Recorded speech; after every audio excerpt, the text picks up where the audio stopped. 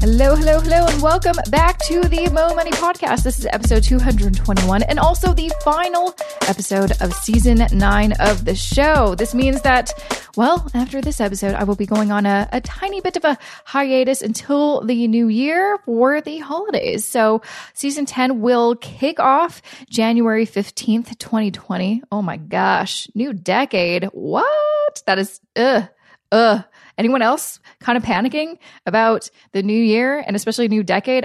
I get like this every December. I get a little panicky because we're just ending this chapter and starting a new one. And maybe it's because I'm self-employed, but every year I get anxiety around December because there's just a lot of things happening, a lot of expectations, all these things. But what I am really excited about is I have a really amazing episode to end this season off. I'm so glad I was able to get her on the show. I'm a big fan of her book. I have Danielle Town on the show. She is a New York Times bestselling author of the book Invested, which highly recommend you grab a copy of. I will also be giving away copies of it for my big book giveaway. So make sure to listen to the end of the show to learn more about that. She is also an investing practice expert who, as a startup and venture capital attorney, knew she should have been doing something with her money, but was afraid of numbers and stock markets. So she eventually transformed that fear around money and became a mission-oriented investor who now helps people discover their own transformative power through her newsletter and courses and podcast, and of course, her New York Times best-selling book. And of course, she's also a regular contributor to CNBC, MSNBC, and she also has a TEDx talk. She's doing a lot. She's doing a lot of amazing things. And in this episode, we are going to dive into the topic of value investing. So I have a lot of guests on this show. I mean, the show's been around for over 4 years, and we've talked about investing in lots of different forms. I've talked to a lot of variety of investing experts, and if you've been a long listener of the show, you will kind of find a trend. A lot of them basically say the best way for most regular investors like you and me, is to practice passive investing or indexing, where you basically use a robo-advisor or do DIY investing, build a portfolio of either index mutual funds or index ETFs. Basically, you buy in, investing products that track the movements of a market index. Slow and steady kind of wins the race, basically is kind of the point. If you want to learn more about that, I've got a ton of episodes about it. But there are so many other strategies out there. That is just kind of one of lately the most popular one, I would say, in the kind of investing world. But there's another one called value investing, which is made, kind of popular by Warren Buffett, one of the richest men in the world. And he was a big influence on Danielle and also her father, who is a New York Times bestselling author himself, Phil Town, and also a very knowledgeable investor himself. And so this book really dives deep into what is value investing and how do you get into it. Obviously, it is different than passive investing. It is considered active investing. And it's, you do need to know, you do have to put more effort and time into it because it is active. So we kind of talk a little bit more about that, but I think it's really interesting just to hear it from the perspective of someone who didn't always have this financial background or didn't have this investing confidence. She was kind of like me, kind of like probably you maybe, who had no idea what investing really meant. And she overcame that, and now she's teaching other people how to do it. So I think it's really exciting, and it's definitely, I think, a great way to end this season off because it's, kind of inspirational. If she can do it, literally anyone can. And that's kind of the whole point of this podcast. No matter what topic I'm talking about in regards to personal finance, anyone can learn this stuff. So before I get to that interview with Danielle, I just have a few words about this episode's sponsor, and then we're going to get right into it. With a possible recession looming in Canada, small business survival rates are more important than ever. By putting the power of AI into the hands of its customers, QuickBooks is a smarter way to do business because they help to connect small businesses and accounting professionals with the technology and ecosystem needed to succeed in today's digitally driven business landscape. And the QuickBooks platform is now smarter than ever, with new features coming like Cash Flow Planner, which leverages the power of AI to enable small businesses to predict their daily cash flow over the next 90 days, which was announced at this year's QuickBooks Connect Toronto event. If you're looking for a better way to do your small business accounting, try out QuickBooks yourself with their free 30-day trial by visiting quickbooks.ca. Once again, that's quickbooks.ca. Thank you, Danielle, for joining me on the Mo Money podcast. Oh, thanks so much for having me. I'm thrilled to be here. I'm thrilled to have you. I devoured your book. I thought it was very interesting. As I mentioned before I hit the record button, I've, done a lot of episodes, had a lot of people talking about investing on the show, but I haven't really had anyone on the show to talk specifically about the investing strategy, value investing. I don't know why. Maybe it's my own confirmation bias.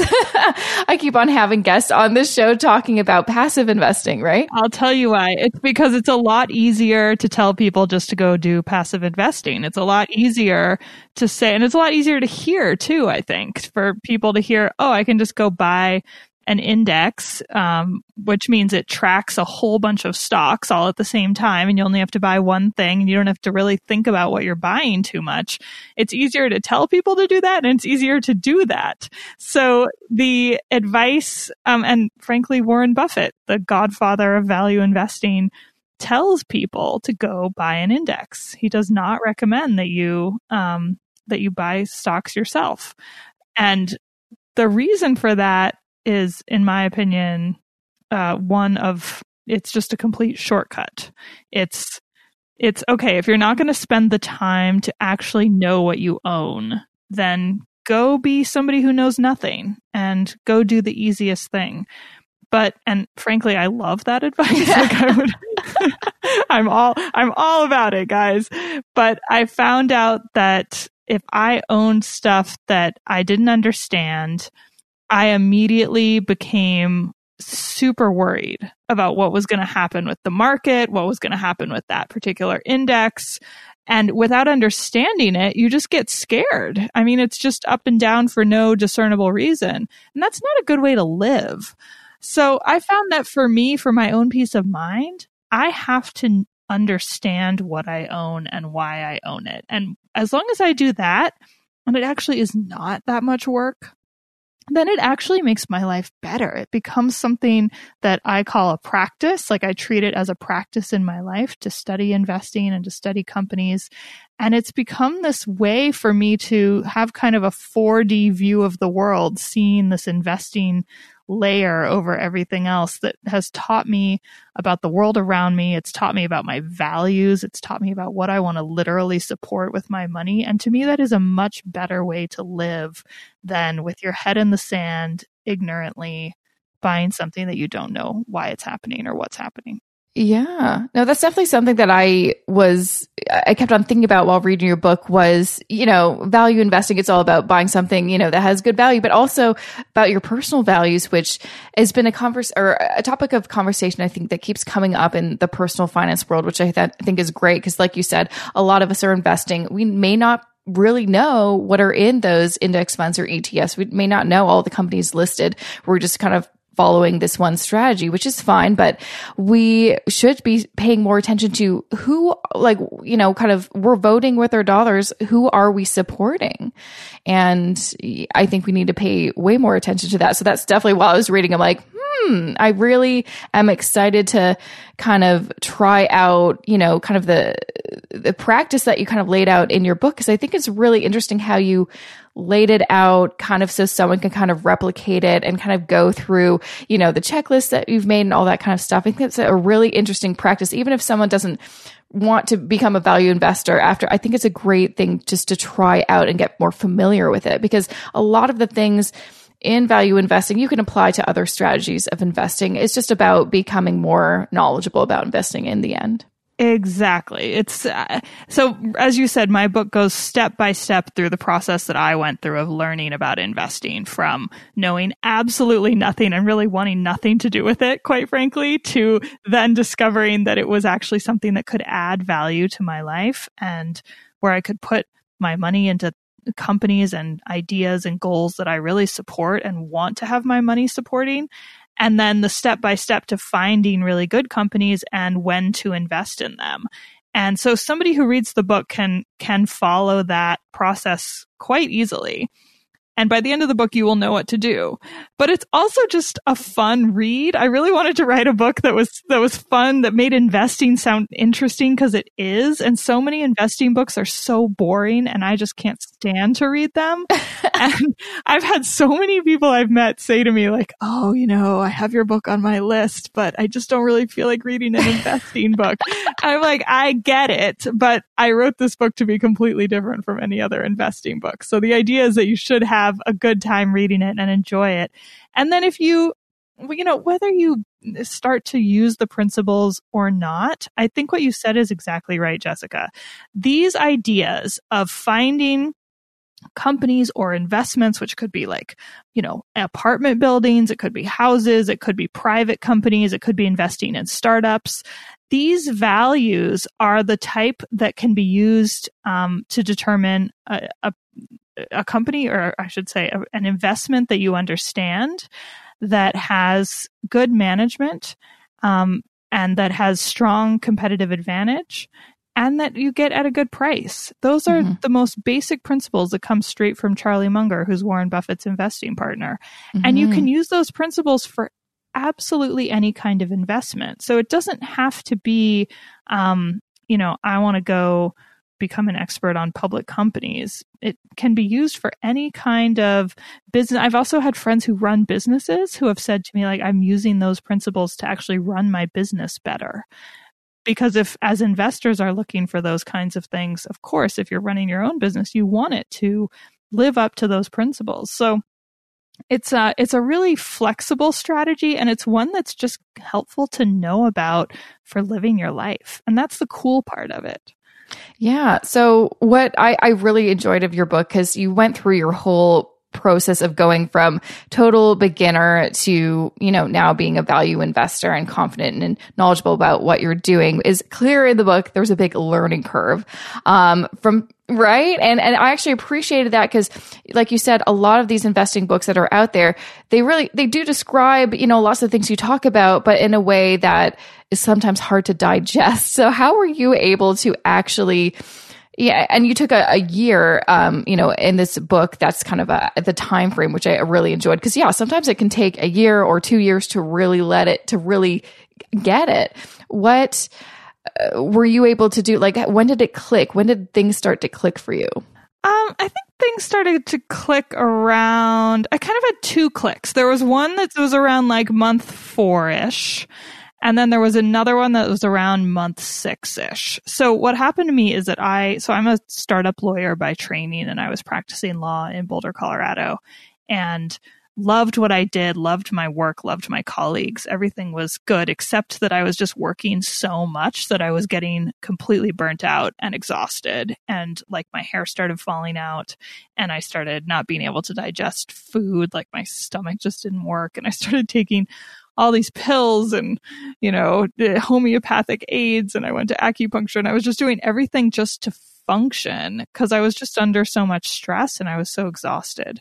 And that is not a rare story. I mean, I would say most people I know have some kind of lifestyle along those lines, and we just think it's normal.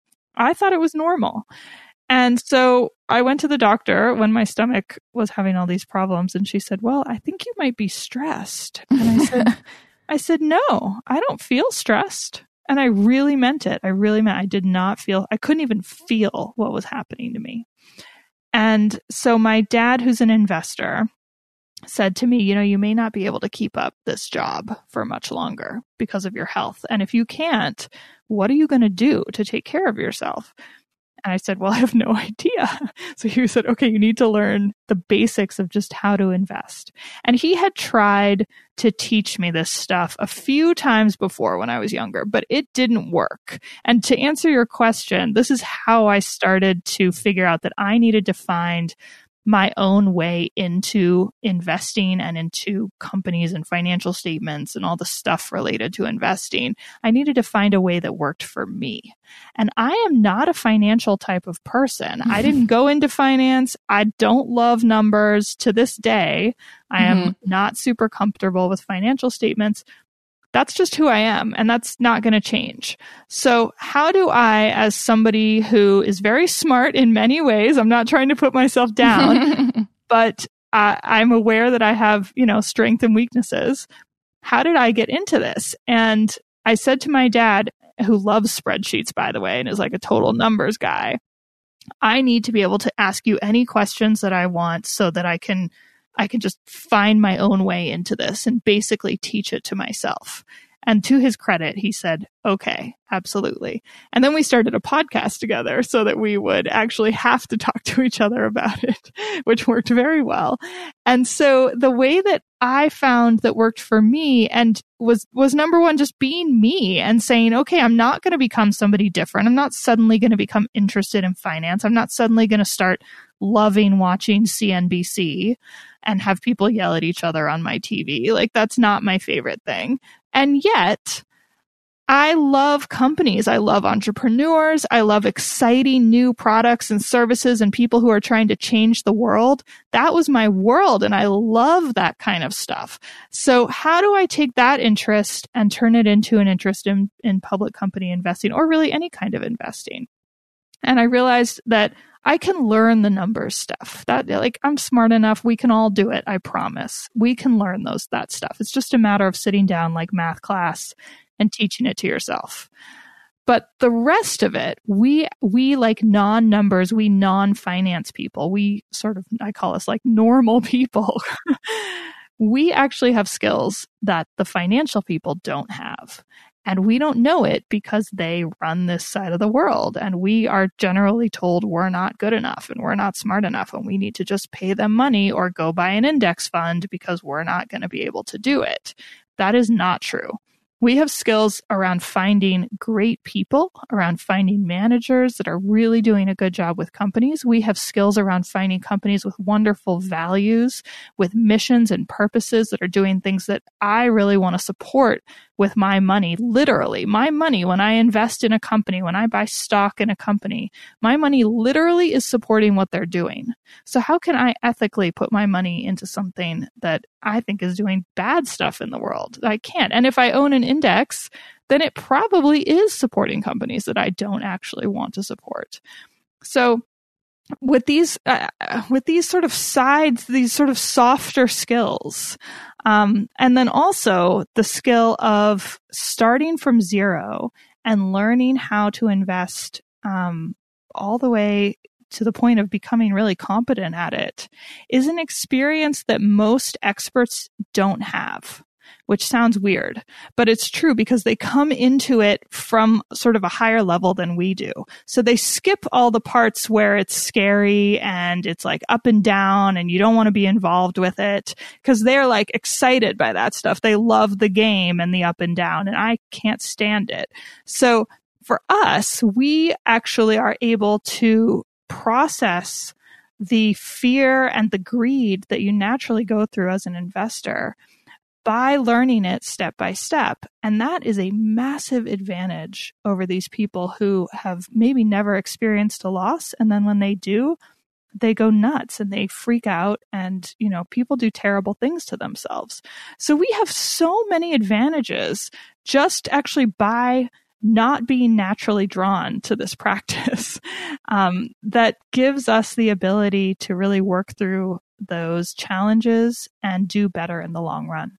Yeah. Yeah, I know. I think that's one thing that I always find very interesting in lots of the investing books out there. They never really talk about the emotion of it all, but investing is very emotional. And that is a big reason why so many people don't get started. I talk to, normal people all the time. I'm a normal average person. I kind of think, I don't come from a business or, financial background. I do this now, but that's not where I came from. I went to art school. So I feel you, Yeah, totally. I studied religion. Yeah. It's like very different background. So for me, like you, I really related to that and that, yeah, there was a big learning curve. And I, for years, would just write or talk about general personal finance. I'd never dive into investing because it just felt like it was too difficult or too complex. And the people that I would talk about it who did know about it didn't make me feel any better about it exactly. And so I really appreciated you kind of talking about going from ground zero to actually learning this. And yes, it is kind of sometimes hard. And, there's like sections where you talked about just not understanding this one thing and just could not, is just like this roadblock. You just like, you can't get over it. Or I like how you described it as like, as if there was a fog. I'm like, that's exactly what I used to think. It's like there's this fog in front of me and I cannot see the other side, but eventually you can walk through it, but it does kind of take, time, patience, and like not quitting your kind of own investing practice. What were some things that you did to kind of overcome some of those barriers of just like not getting something? Well, so there were a couple points, as you said earlier, there were a couple points that were really turning points. And the first one was just getting into it at all. And that's where information helped me. So I found out that inflation is steadily destroying the value of my savings. Because I had thought, well, I'll just save money and I'll be, that'll be fine and I'll sort of figure it out later. Because retirement felt very far away to me. And so I thought that was honestly like the smartest thing to do. I was kind of a genius. I just hide my money under my mattress and move on. And then I found out that inflation actually lowers the buying power of our money steadily over time. As long as there's inflation, and we've been in very low inflation for quite a few years now, but on average, it's about 3%. So every year, that means that with me doing nothing wrong, the value of my money is going down by about 3% for me doing nothing wrong. And I had no idea that was happening. It was like they didn't teach that to me in 5th grade for some reason. So when I found that out, that basically I have to invest just to make 3% a year, just to stay even, that is what got me into this. And then I found out that the power of compounding makes it such that the earlier you start, the more money you make in an exponential kind of way. So there's really no time to lose.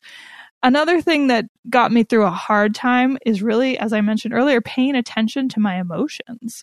So I was learning, I looked for missions with my companies. That made me really excited about it.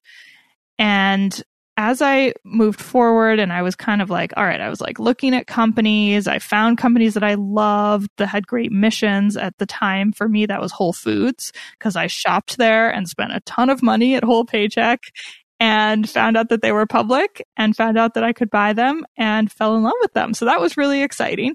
But I still, like, to be totally honest, felt not 100% connected to this practice. It still felt something like, okay, this is sort of a financy thing that I'm doing. And I actually sat down and really, like, literally sat at my dining room table and thought, what is going on inside of me with this? And I realized that I had this block because my dad was teaching me. And my dad is somebody, obviously, who handled the money as I grew up. My parents got divorced when I was about 11, and my dad left, basically, and he essentially took the money with him. Like, our lifestyle changed dramatically. And as I sat there, I remembered that happening. And I had, of course, remembered that happening many times because of all the divorce stuff. But I don't know, it's so funny the way our memories work. I had never thought about it from the point of view of what happened with the money until that moment, until I had started to really engage with my money for the first time with this investing practice. I had not remembered that experience had happened. And here's my dad, like, teaching me about money. So I didn't feel like I trusted him. And that's what the block was. That's what was stopping me from getting really into it. And that was really, God, it was so painful to go through. I can't even tell you. It hurt physically because I love my dad. And by the way, so that did happen. He did leave, and my parents went through a massive war in their divorce, as divorces can tend to be. But then eventually they actually fired both of their lawyers and sat down in a room with a mediator and worked it out. And he once he realized that he had been affecting our lifestyles, he came back and made sure that we were taken care of. So, I don't want it to sound like my dad like never came back or anything, but he did, and he feels terrible about that happening. And so because I went through this process of really seeing like, what is it about this money that is causing problems within me? I ended up talking to him about that. We had never talked about it. And we, for the first time, really got through that part. I heard his perspective. I heard some stuff that happened that I had never heard before, and we were able to kind of work through it and connect on a new level. And from there, it was like full on. Like I was all into the investing practice. I didn't feel any more blocks about it. In fact, it had helped me. It had opened up this new part of my relationship with my dad and my own ability to take care of myself and to connect to my family. And we talked about his parents and my mom's parents and what they did with their money and how that affected them, and how they think about money and how that affected me and how I think about money. It's amazing how deep this money stuff goes. And the only way that I've found to engage with it is to engage with it. It will not come up otherwise. And since the book has come out, I've heard from a number of people who have said that they also have been through this experience of once they started their investing practice, it brought up old stuff that they really had to work through. And, that can sound kind of like maybe you don't want to do that. And I can understand that. But I also think we're here to do better in our lives, and we're here to be happier. And if there's stuff holding us back, keeping us away because we're afraid or we have trauma from the past, which frankly most of us do around money, then let's go for it. Let's work it out, and let's make it so that our lives can be better and our children's lives can be better. And it can really be a shift that we can make for our families, not just for ourselves. So that was a huge turning point for me. Yeah, no, I really, really enjoyed that part because I definitely identified with that. I'm sure it sounds like a lot of other people have, in that we all have our own issues with money. And I think, and I get this from a lot of people I talk to that don't think that they, are worthy or can change their financial situation, probably because, well, my family's always been like this, so that's how I'm going to be, or whatever the case. We all have our money issues, and I definitely identified with the whole, you kind of mentioned in the book, you and your father had issues with, or he specifically talked about like his issues with his parents and money, and that they never really wanted to be wealthy, or there's a negative connotation to wealth. And that is obviously a huge roadblock in building wealth through investing. And I think a lot of people that come from maybe, grew up lower income or middle income have issues like that. I used to definitely think of that. I mean, yeah, I grew up pretty frugally. And so the idea of having more money as an adult is a nice idea, but actually putting that into practice, that's actually a hard thing to kind of digest, because you're like, do I deserve it? What does this mean? Will I not relate to people in my community anymore? All that kind of stuff. And it doesn't feel real. It feels like something other people do, not something that you do, because we've never seen it. We've never been around people like that. They sort of seem like other people, or maybe they even seem like bad people you don't want to be like. And that stuff can really, in a deep way that you don't even recognize, can hold you back. And that's not good. Like, we are the people who should be stepping up, and money equals power, right? So we need to have the power. When I say we, I mean like younger people. I'm going to specifically say women. We need to step up and take our power, because nobody's going to give it to us. And this is a way that we can do it from home, on our own, using our own skills and interests. And it's an extraordinarily empowering thing to do. Absolutely. And one thing I found really motivating too in your book is you do, we talked a little bit about values, but also like your why. Like, why are you doing this in the first place? And I tried out, you on your website have a your number calculator, which I suggest everyone try out. I think that's kind of a great starting point, because a lot of people have this hard time of really understanding, like, what does it mean to invest, or how much can I build? But they're also like, but why? Like, I don't even know why I'm doing this. And well, typically the reason you invest is so you can become financially independent or have enough for retirement. retirement, but most people have no idea what that actually looks like or that means. What is that number? I know that was kind of a big part of the book, figuring out your number. Do you want to kind of talk a little bit about how you were able to kind of determine that? Because I know for you, it was specifically so you could kind of retire early or maybe not work as much for your health reasons. Yeah. So I was trying to figure out how much I needed so I could retire early. And I will tell you, the numbers are sobering. It's scary when you start to look at it. I think I'm going to forget now because I will tell you, I don't remember numbers, and that's just maybe it's a failing of mine, but I actually kind of think it's a benefit because I don't get sucked into all these numbery things that financial people do, which I've really noticed in the last few years. It's been a very interesting observation for me. So other people seem to know like exactly how much they've made or lost. And I'm like, I don't really have a clue. So I'm not attached to it as much. So I don't really have a clue how much I need for full on retirement. But I do remember, I think it was around like 5 million is what I needed to have in the bank to have, I think 150,000 a year, something like that. That's a lot of money. It's a lot of money. Like that doesn't sound like real money, you know? It doesn't sound like real money. That's true. And then if you want to, you can start to build out how you get there. And if you look at how much you can make investing and what this strategy can do, if you do it right, it can get you 15% a year. That's the goal, 15% a year. There are value investors who have made 20%, 25%, 30%, but that's like, a lot. Typically the market will return 5 to 7%. The market has been going nuts in the last few years, so it's been returning way more than that.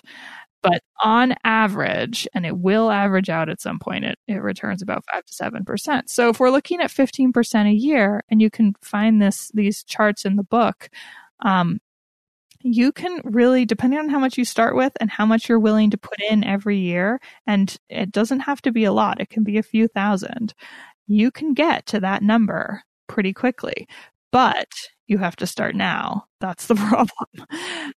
And also, even if you don't have, let's say, any money to invest with right now, let's say you have student loans or you're trying to buy a house, like these are real things that happen to us and that are equally important.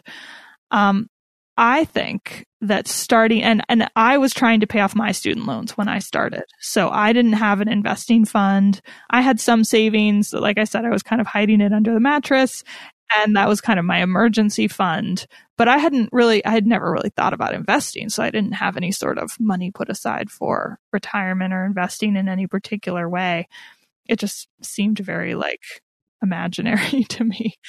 And so I was trying to pay off my student loans, and I just decided, okay, I actually need to think about this first of all.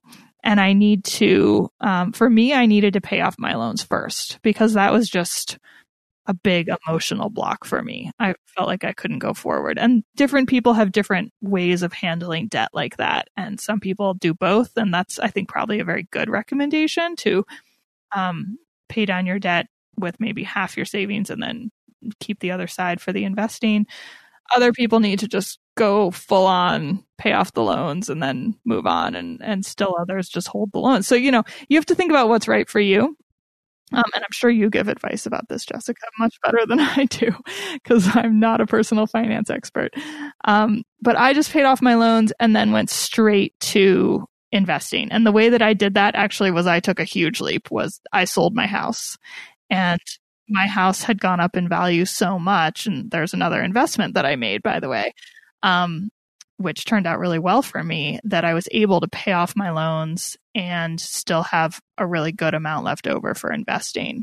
And that's how I did it. So I did not expect to make such a drastic change in my life at all. It's pretty extraordinary when you start a practice that opens up your life in this way. Things just sort of happen. They sort of like come to you. It's really amazing. And I had felt so closed and very much head down, working as hard as possible and saving money and just doing everything I could. And I just felt like I was treading water and getting nowhere.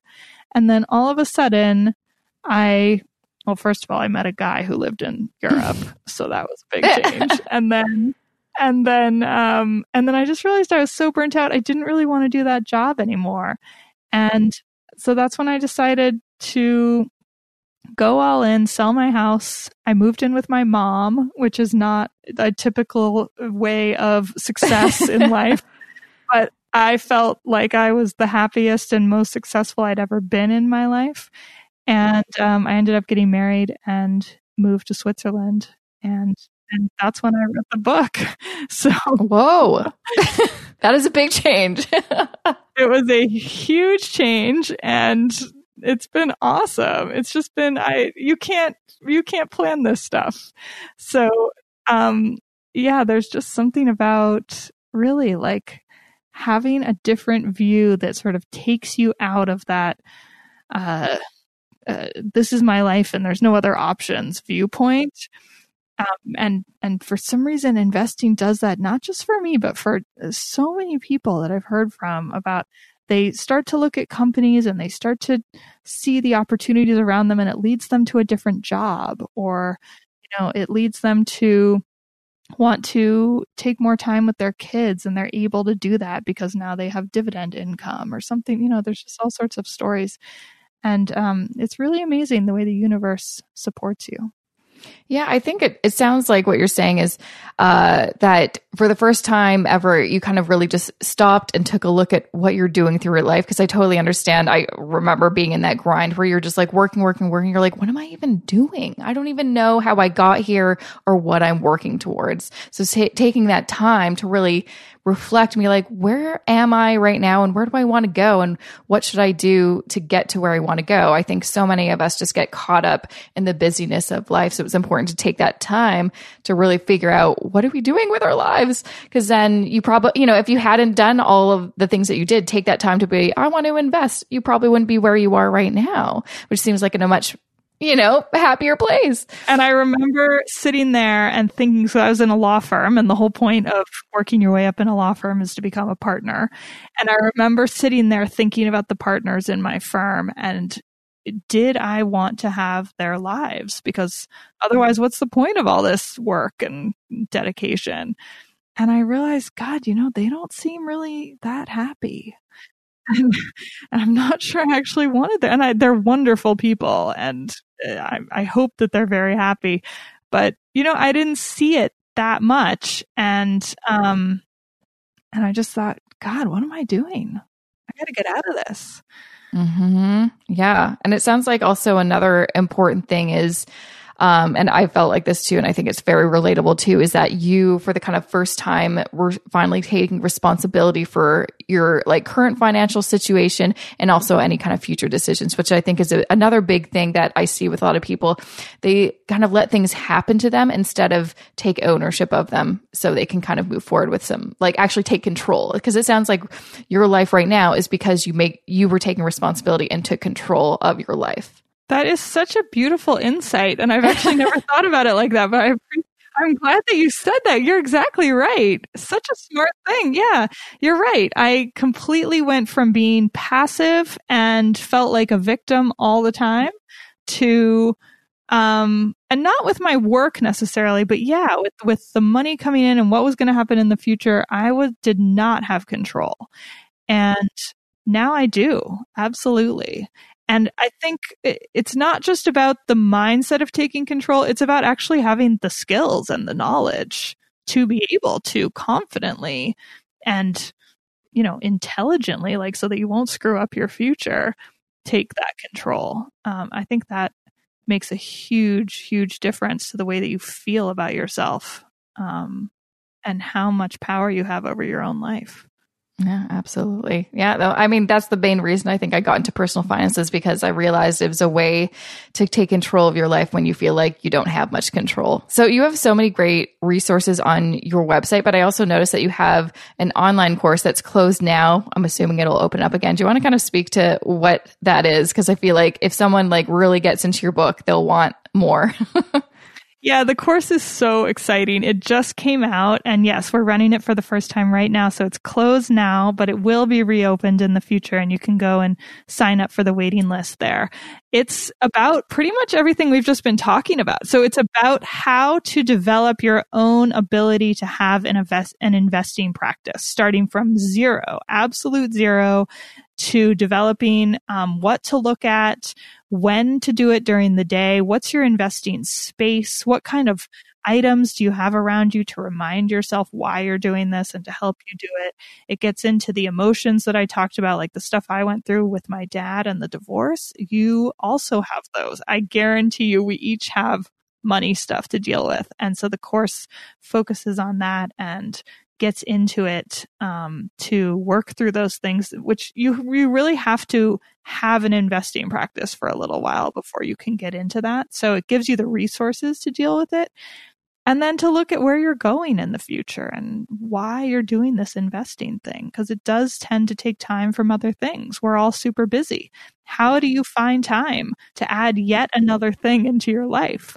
And treating it, in real life, like a real thing that takes time and how to handle it. We just had a live call the other day with everybody in the course, and they said, we're getting some comments and questions from people, partners, people in our lives, friends, parents, about this investing thing with like, not in the nicest way, like kind of like, what the heck are you doing?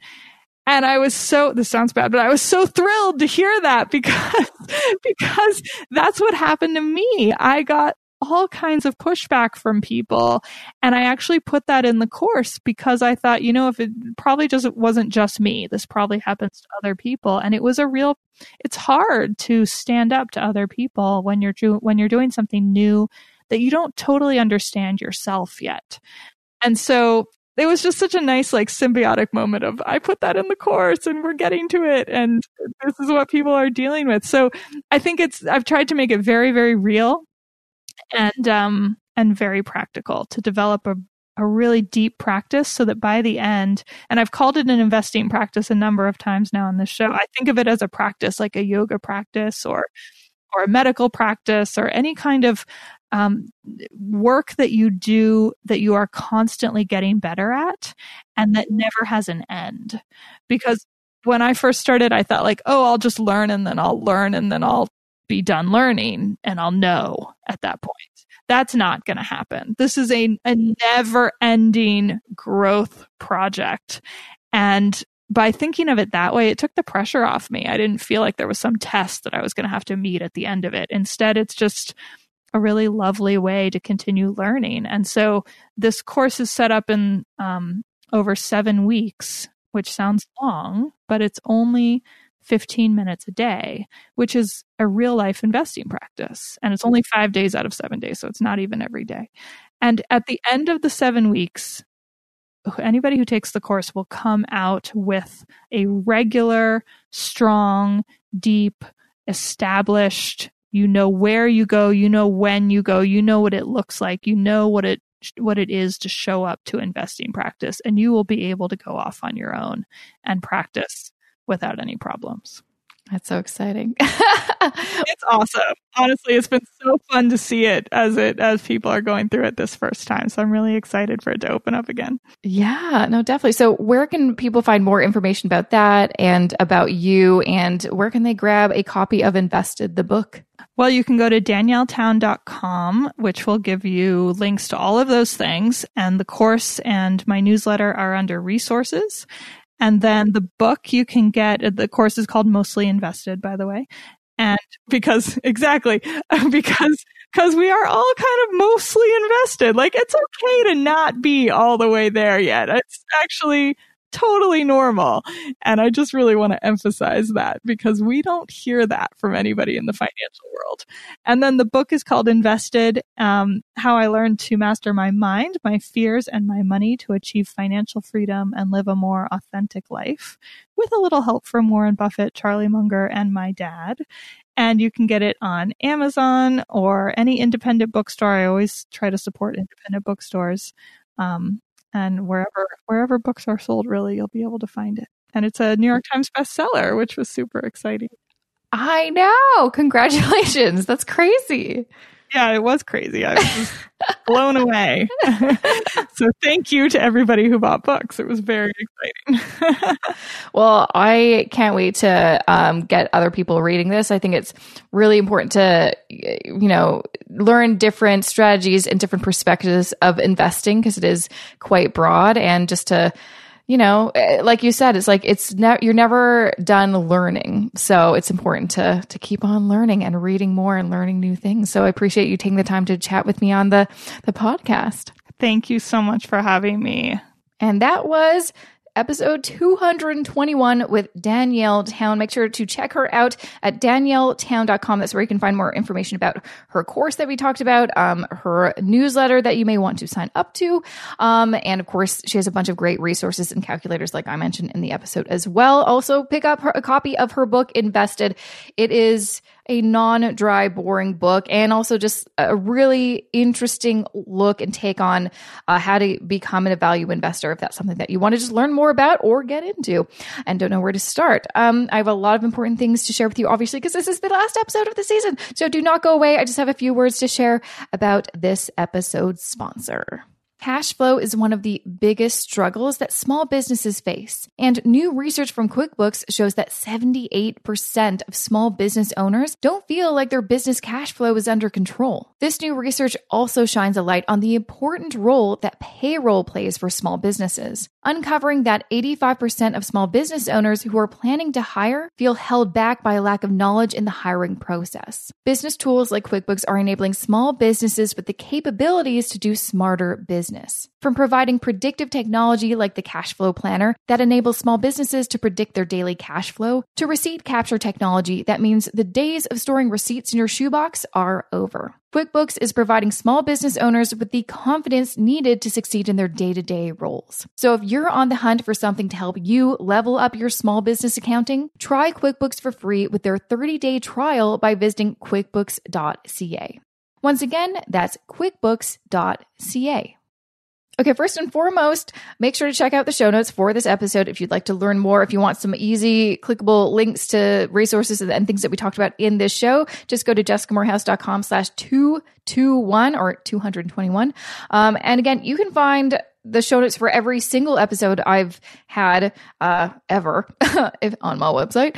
Just go to jessicamorehouse.com/ whatever the number of that episode is. Very easy peasy. Or you can just like search, find all of them on my website. Just go to jessicamorehouse.com/podcast. All of them are there. So as I mentioned, I am kind of freaking out because we're at the end of the year. Oh goodness. I'm excited, but I'm also freaking out because here's something crazy. Okay. This is actually a really big moment for me. So I think it'll be really the first week of January. I think actually January 7th will mark 3 years of self-employment for myself, which is a big milestone for me, but also officially 3 years since I left my corporate job, my last job. I was only at that job for 2 years, 8 months. And the longest job I ever stayed at was my kind of first job after university, my first full-time job after university. And I was there for just under 3 years. And so technically, me being self-employed, running my own business, I have been doing this the longest out of all of my jobs. I don't know. For me, that's pretty cool. That's pretty special considering when I did leave my last job, I really didn't know what I was doing. I did not have a game plan. I really just dove in and I'm like, oh, okay, well, we better make this work. And 3 years have gone by and I've made it work. And it still doesn't really feel real. My husband actually asked me, is like, when do you feel like you'll stop feeling like it's not real or that, this isn't, a real business, a real job? Because sometimes I'm like, this can't be real. Like, this is too, I don't know, it's not easy, but it's like, I'm really enjoying my job and I'm not getting sick of it. I'm not getting that kind of, every job I've ever had pretty much after a year, I'm like, all right, I'm already getting a little bored. I feel like I don't know if that feeling will ever go.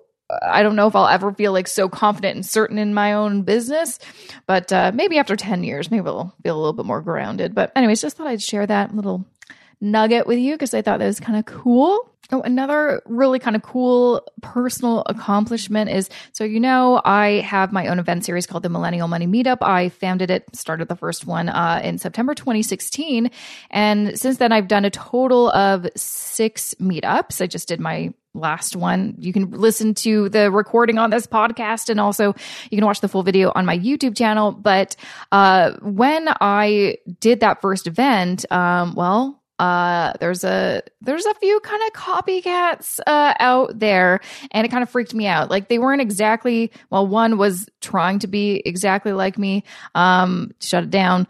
And so I knew I needed to kind of protect myself and my idea and the name. And so I started to work with a lawyer to get it trademarked, the word Millennial Money Meetup.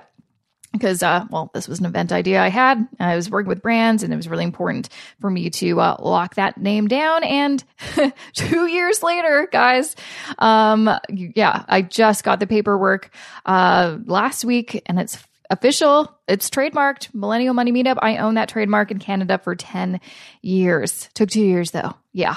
And, some money because I had to work with a lawyer to do it. So that was kind of cool to have that, it's like official, like that's real. That's pretty cool. Another kind of just to share some of my accomplishments, probably to make me feel a little less anxious about moving into the new year and starting with a fresh blank slate, so to speak.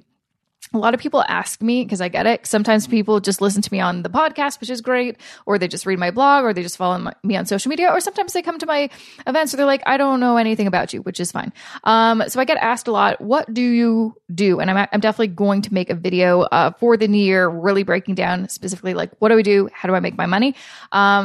But I wanted to kind of share something cool. Is what I've been doing for the past couple of years is I have this editorial calendar that basically I punch in every time, like any kind of piece of content or speaking engagement or thing that I do to keep track of all the things that I do. Because sometimes I'm like, what am I even doing?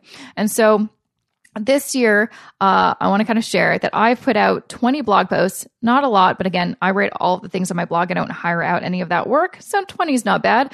I have put out 41 podcast episodes. I've put out 20 videos. I've held 2 events, like organized and hosted 2 events. I've also hosted 2 webinars. I've done 1 Facebook Live, and I've done 23 speaking engagements. And to top it all off, I have been mentioned in the media or featured in the media 48 times this year. Not bad. My goal was to get 52, which is like 1 a week, but what can you do? Can't win them all. So that is what, in general, I do. I'm sure there's probably some more stuff. Oh yeah, I did do a lot of little freelance writing here and there. Not a ton, but a little bit. But I didn't really include that because it was only like 2 or 3 articles. But yeah, so that's what I did all year. All of those things, which is a total of apparently 109 pieces of like content that I have personally created, not including those media mentions. So yeah. Weird. That's so weird to see it in numbers, but helpful for me in my brain to be like, what did I actually do this year? Because sometimes, do you ever feel like you're like, I don't feel like I did anything? I guarantee if you tracked things, you would actually have the proof that you did quite a bit, which brings me to this final tease. Since we are, closing out this year, we're going to start a new one. I have been secretly, and I think I did tease this on, maybe it was the last week's episode or the previous week's, I can't remember. I'm working on something very exciting that I'm going to launch, not the first week. Well, yeah, I'm going to, I guess, launch it the first week. Like, you can sign up for it the first week of January, but it won't start the first week of January. I know this may not make sense, but it will when it's launched. Basically, I have had this really cool idea probably all the way back since my Rich and Fit days. Do you remember those? Maybe not. Maybe that's, I don't want to really bring that up because Rich and Fit is no longer a thing. But anyways, I have always wanted to do a masterclass, maybe the right term. I'm not sure. I have to figure out what the right terminology is, but basically it is going to be something that if you want to start this new year off the right way, set some goals, get your financial act together, I'm going to have something for you. And I'm very excited. I'm very, very excited. It is going to be live. It is not going to be something that's on demand like my investing course, though my investing course is great. Make sure to check it out.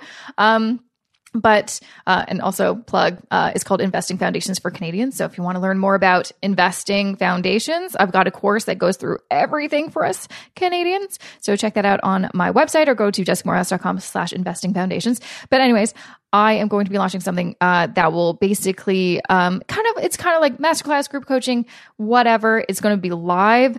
It is going to be really exciting. It is going to be that thing that I think a lot of people have been talking to me about. I wish you had something to help me get my act together, but maybe they aren't looking for one-on-one financial counseling. And quite honestly, at this moment, I'm not taking on any new financial counseling clients because as much as I love it, I don't have the capacity to take on that many clients per year. I just don't. It's a lot of time. And I don't have a lot of time. So this, I feel like, is going to be a very exciting project, and thing for so many of you to take advantage of and, kick off the new year the right way and see some massive results and transformation. That's all I'm going to share right now because I'm building it right now. I don't want to tease too much.